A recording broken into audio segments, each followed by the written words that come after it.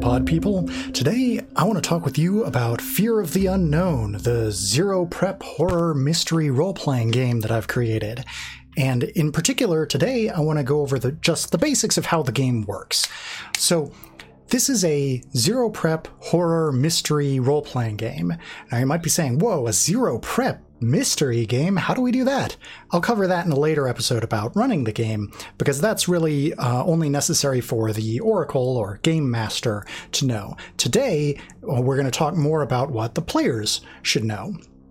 So, as a player in a role-playing game, you are going to control one of the protagonists. In the next episode, we're going to talk about how to create your protagonist, but today I'll just do a little bit of overview over the different attributes that your protagonist has, and then we'll talk a bit about how those attributes interact with the game mechanics. So basically, if you've played other role-playing games in the past, like Dungeons and Dragons, you are probably used to your character having attributes in the form of a few stat names that all characters have, like strength and armor class and hit points, and then you have a numerical value that indicates how much of that you have. Like you might have a strength of 15 and an armor class of 12 and 20 hit points, etc. That's not how things work in Fear of the Unknown. Instead, you have what are called tags, which are these short descriptive phrases that are like Golden Gloves boxer, or I have a pet dog, or I always carry my Remington with me.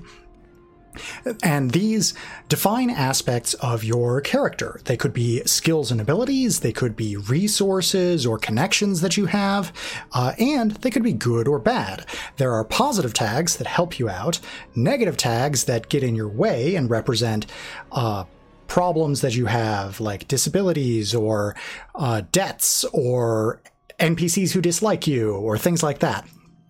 And of note, brief aside about, since I brought up disabilities, if you want to have your character have a disability or be a member of a specific group that's historically been discriminated against or something like that, you absolutely can, and it is up to you as to whether or not that will show up in the game mechanically and whether or not it will actually be a detriment to your character, like whether it will make things harder for you, or you can just have it be an aspect of your character that doesn't have a mechanical effect. And the way you do that, the way you make that decision is by choosing whether or not this aspect of your character will be represented by a negative tag. For instance, you might have the negative tag, I'm discriminated against for being queer, which I am in real life, though fortunately not as much as I used to be, which is great. Hooray, progress, although, don't want to get too far off track on that. But for instance, you could have a character who's in a wheelchair, and if you don't want it to show up in the mechanics of the story, then just say that you're in a wheelchair. But if you do want it to show up, you can make that be a negative or even a wild tag if you think that being in a wheelchair will sometimes be to your advantage. So there's positive tags which help you out, negative tags which get in your way, and wild tags that could do either one. So we'll go into more detail about how to create your character and make the decisions as to what all those different tags should be in a later episode.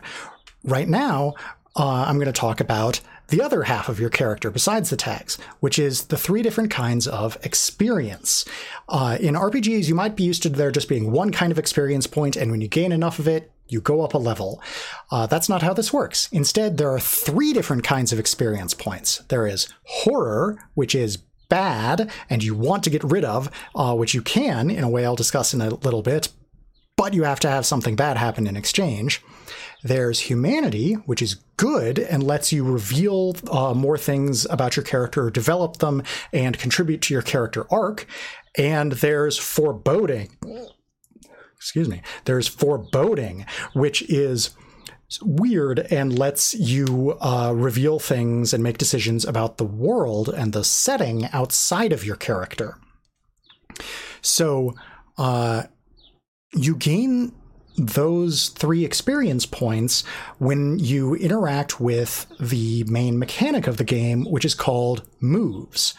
Moves are mechanics that have names that are short phrases like investigate or reveal something about yourself, etc.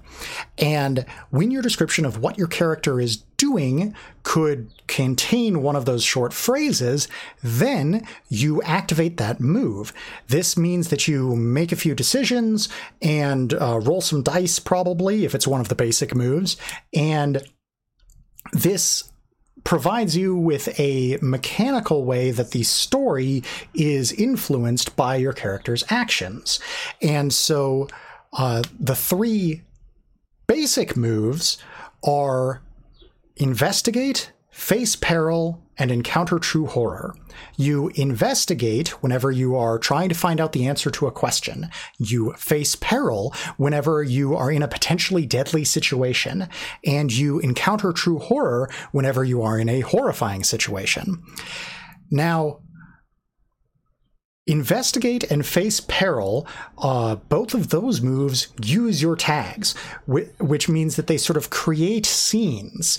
The way that that works is you pick up to 3 positive or wild tags, which could be your tags, or they could be town tags, because the town itself has, at the beginning, at least 5 town tags that you can pick from when adding to a roll.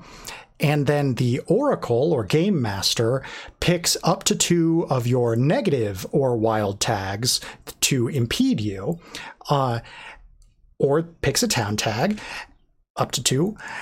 And then you roll 2 6-sided dice, and you add 1 for each tag that you picked, and you subtract 1 for each tag that the Oracle picked. And you also gain a humanity for each one that the Oracle picked. So this is how you gain humanity, which I'll talk more about later. So you roll the 2 6-sided dice, add your positive tags, subtract your negative tags, and you get a result.